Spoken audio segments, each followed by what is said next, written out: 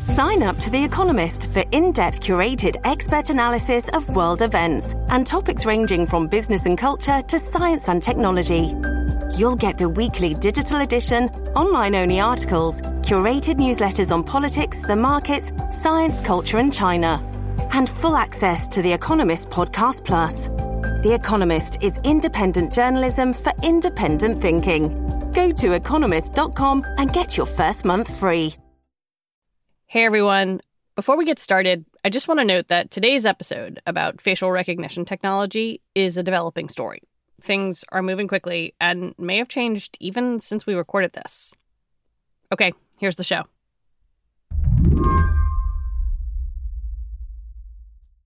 Hello? Hello? Hi, Deb. Hey, how are you? On Wednesday night, I called up Deb Raji. Deb works on identifying bias in artificial intelligence, and she audits companies for how their AIs perform. When I called her, Deb was at a loss for words. Oh my gosh. Yeah, things are moving so quickly. Oh my gosh. Every few minutes, her phone was lighting up with texts and calls from friends and colleagues. Because Deb studies bias in facial recognition software. And this week has been one of the most eventful ones of her career. IBM said that it is getting rid of their facial recognition programs. The company is also calling for a public debate on law enforcement's use of it. On Monday, IBM sent a letter to Congress saying it was getting out of the facial recognition business. The letter also urged lawmakers to look at how technology is being used for mass surveillance and racial profiling. Amazon says it is temporarily banning police and law enforcement from using its controversial facial recognition software. Then on Wednesday, Amazon announced that it too was backing away from facial recognition, putting a year-long pause on letting law enforcement use its platform. As the week went on, it was like a dam broke. On Thursday, Microsoft said it wouldn't sell its facial recognition technology to police departments.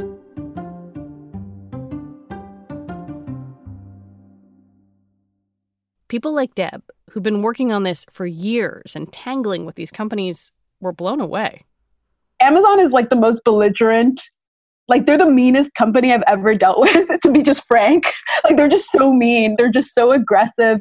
They put us through literal hell. Us, in this case, means 3 computer scientists behind a groundbreaking study on facial recognition. Deb, Timnit Gebru, and Joy Buolamwini. If you've heard about how these companies' facial recognition technology isn't accurate on darker skin, especially darker-skinned women, it's probably because of their work. Their initial response was incredibly defensive and incredibly dismissive of me and Joy's work, but also the position of other people that had attempted to audit or to critique their use of facial recognition and their sale of facial recognition. So to go from that to a position where they're actually willing to forfeit the sale of their technology for a year feels like this very important win, which is why my phone is blowing up, because people are very excited about that. And they know how involved I've been in this story since the beginning. Do you think, like, asking you to sort of, step back and look at this from 35,000 feet, and that may be impossible in this moment. Yeah. Is this a turning point in the kind of big conversation about facial recognition? I definitely think this is the turning point. I think this is hopefully, the first set of dominoes. The fact that IBM made that public stance and then Amazon followed is so important. That is already enough to shift the public conversation around this topic and hopefully also shift the perception of policymakers. Today on the show, the fight over facial recognition software, how it's weaponized against people of color, and why tech companies are hitting the brakes now. I'm Lizzie O'Leary, and this is What Next TBD, a show about technology, power, and how the future will be determined. Stay with us.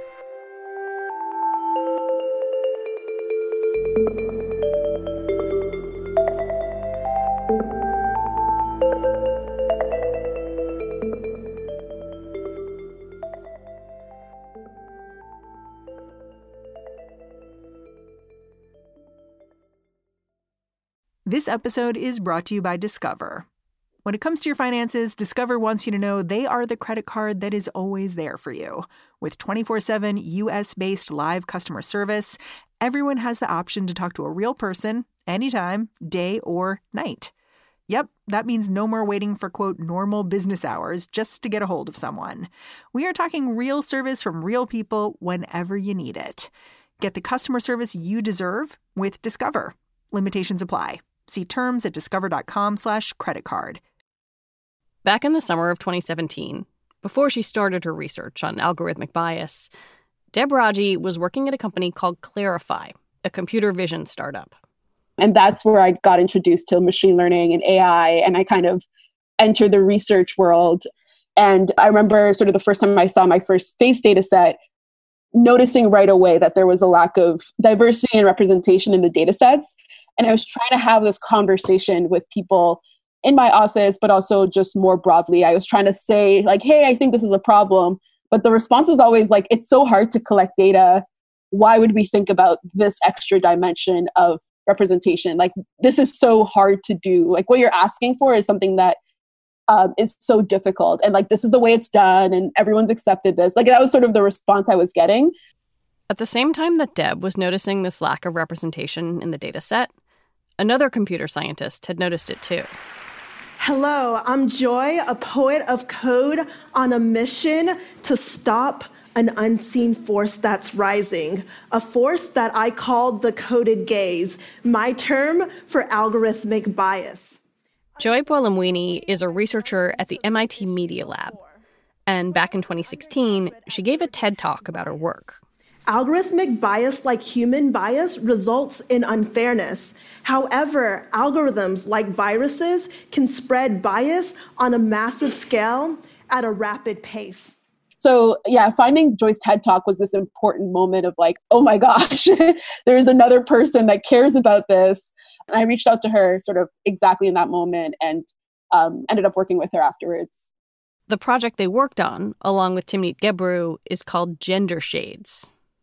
And we talk about like how it's probably not a coincidence that her, me, and Timnit Gebru were like all Black women. We're like, I don't think it's a coincidence. We're all the people that noticed this at the time. The researchers knew that these facial recognition programs with limited data sets were being used by law enforcement agencies around the country. So inaccurate results could have real-world consequences. Can you describe the work you did and what it showed? Gender Shades is a black box audit of commercial AI products. So these are tools that companies today sell and clients currently use. So nothing that was audited was experimental. Everything was in the wild, in use. This is mass market stuff. Yeah, exactly. What if we just tested these products on a benchmark that was representative with respect to gender and race? What would happen? What would we discover? And what we discovered was that when you test these products on darker females, it performs 30% worse than it did on lighter males. And that was the really big discovery, was that these commercial products were not actually things that worked well for everybody that they were selling it to. And that, coupled with the reality that they were selling this technology or pitching this technology to ICE at the time, to different intelligence agencies, to local police departments, was really alarming. It was something that demonstrated the fact that, facial recognition at this point is disproportionately being used to sort of monitor and surveil minority communities as part of this law enforcement pitch, but also not performing as well on those communities, which is obviously this very alarming safety risk. What do these companies do with the police? What are these contracts for? In some cases, it's something reasonable, such as attempting to shortlist a group of suspects for a crime. So they might have security footage and a bunch of faces in the security footage, and they'll try to identify who within their mugshot database fits or aligns with the faces that they see in the video. So that's a lot of what they do, is this idea of face verification, or matching a face that I have in my data set to a face that I know is from a suspect in a crime. And if I have a huge data set, how do I do that quickly and efficiently? So in the case of like shortlisting suspects, it feels not as bad.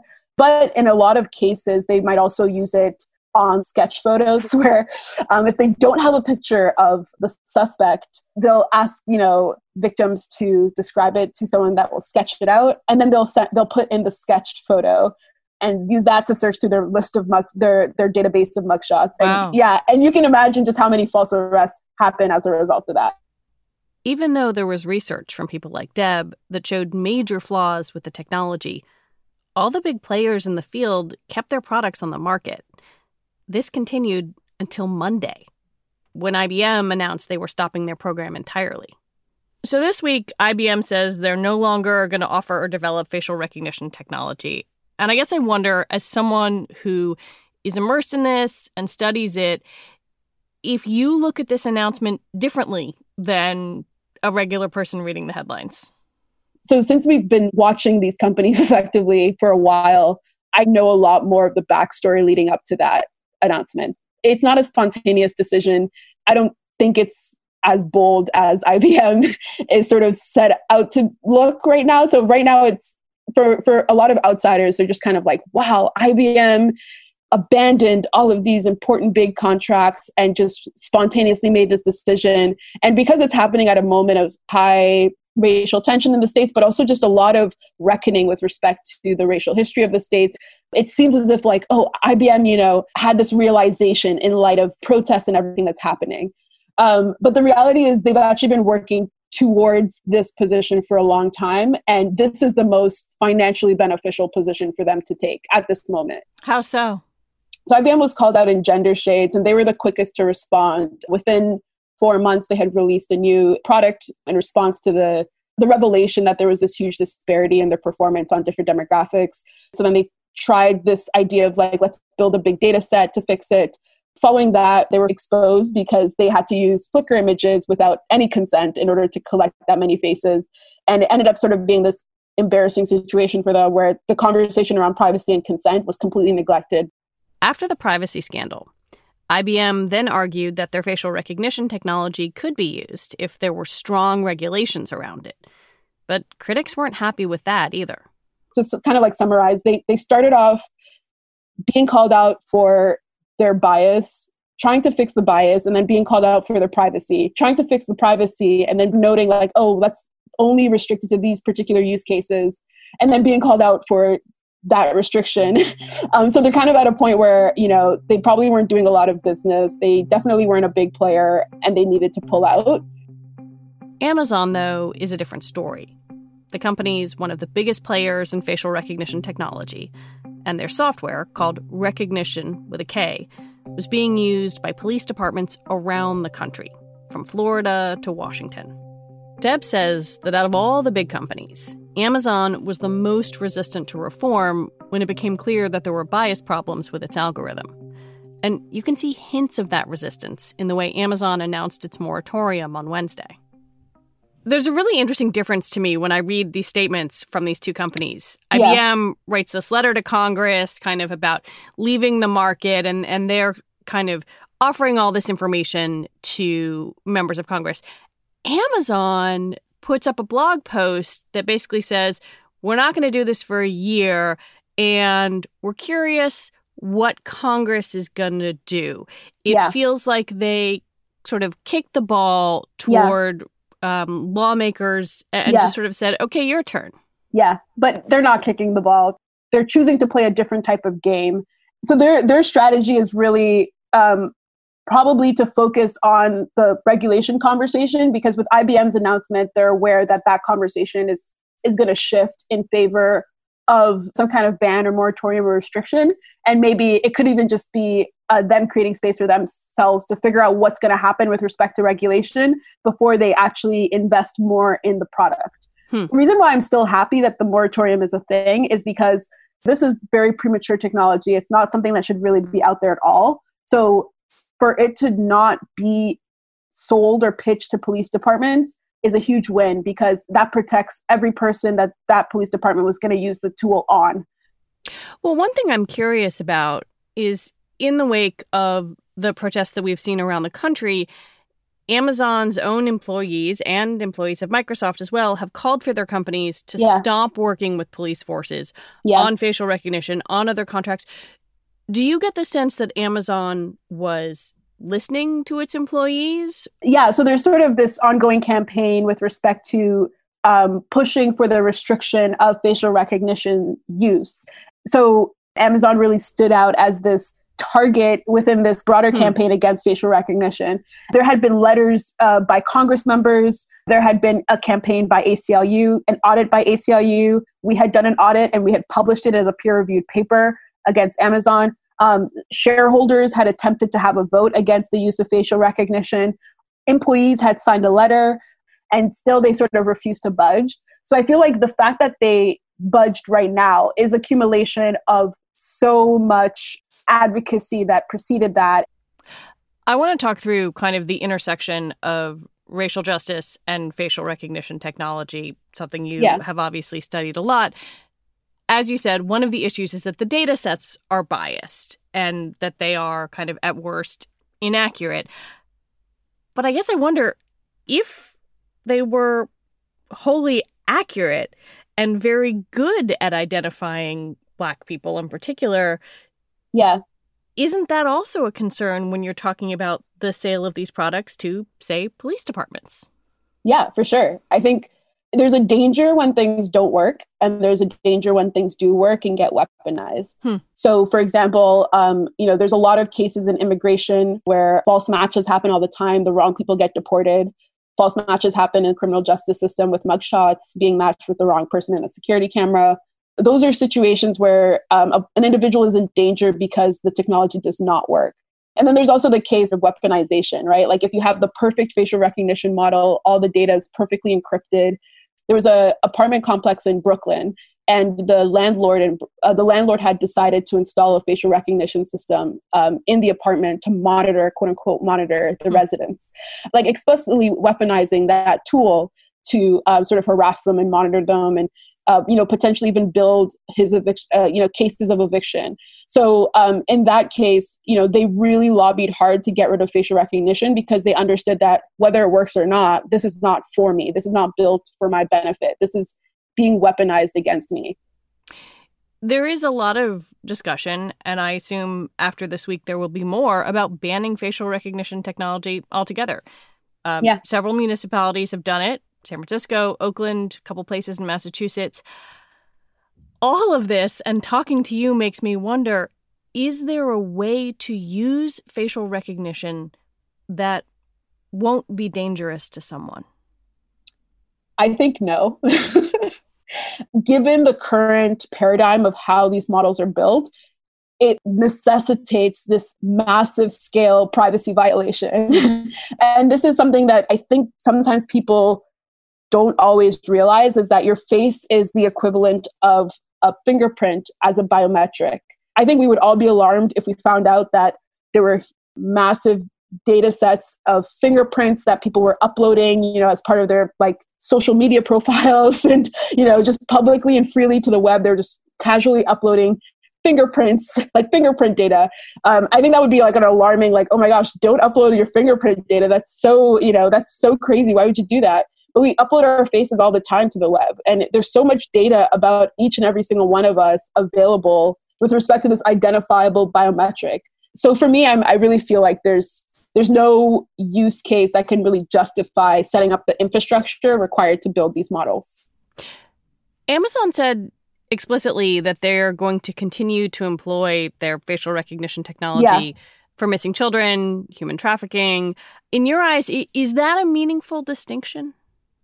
I just can't imagine a use case where facial recognition is the only answer. There is no way. When people say finding missing children, I'm there's other tools, other methods to do that. You don't only need facial recognition. And in fact, there's some research that people are now undertaking where they're finding out that facial recognition as a tool for sort of law enforcement is not actually that effective for the reasons I mentioned, where people don't use it properly, where it ends up leading to a lot of false arrests, but not necessarily a more effective law enforcement strategy.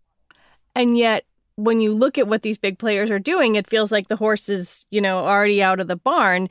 How do you view the role of someone like you in making sure that this stuff is used responsibly? Is it about making sure it works and is trained on a large and diverse data set, or making sure there aren't privacy violations, or something completely different? We've gone through a period of, does it make sense to make these models better, or should we just burn it all down? Right now we have a bunch of tools that don't work on multiple axes, are threats to safety on multiple axes, that are currently widely deployed, like today. So can we just scale it back and just stop in terms of how widely it's being used? And then if it is something in the future that is decided upon as like, okay, here's a version of the technology that we want to use for whatever particular use case, then we carefully deploy it within that axis. It shouldn't be this free-for-all that we currently have, where anyone can just take this tool and weaponize it against anyone else. Deb Raji, thank you very much. Thanks for having me.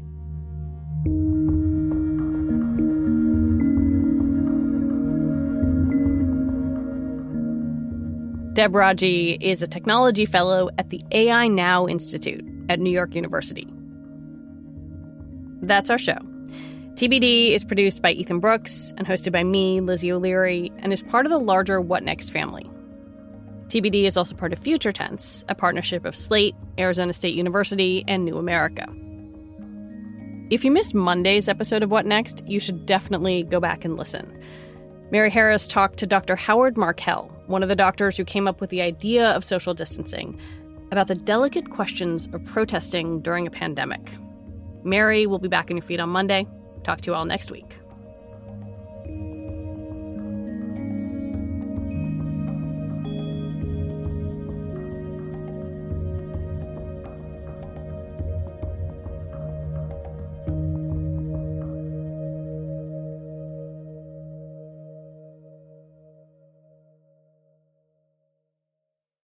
Judy was boring. Hello. Then Judy discovered ChumbaCasino.com. It's my little escape. Now Judy's the life of the party. Oh, baby, mama's bringing home the bacon. Whoa, take it easy, Judy. The Chumba life is for everybody. So go to ChumbaCasino.com and play over 100 casino-style games. Join today and play for free for your chance to redeem some serious prizes. ChumbaCasino.com. No purchase necessary. Void where prohibited by law. 18+ terms and conditions apply. See website for details. Hi, I'm Jeremy Stahl. I'm Slate's jurisprudence editor. Ordinarily, I edit our courts and legal coverage from the comfort of my home office in Los Angeles, but for the next month and a half, I will be locked in a lower Manhattan courtroom with the rest of the press, a jury of 12 New Yorkers, Justice Juan Merchan, prosecutors, Trump's defense team, and the former president himself as history unfolds. I've temporarily moved myself and my family from Los Angeles to New York to cover this case firsthand, like I have done in other cases, including the Paul Manafort case, the Roger Stone criminal trial, and Donald Trump's first impeachment. I'm hoping that my background knowledge of the many, many criminal travails of our former president can offer something to you, Slate's listener.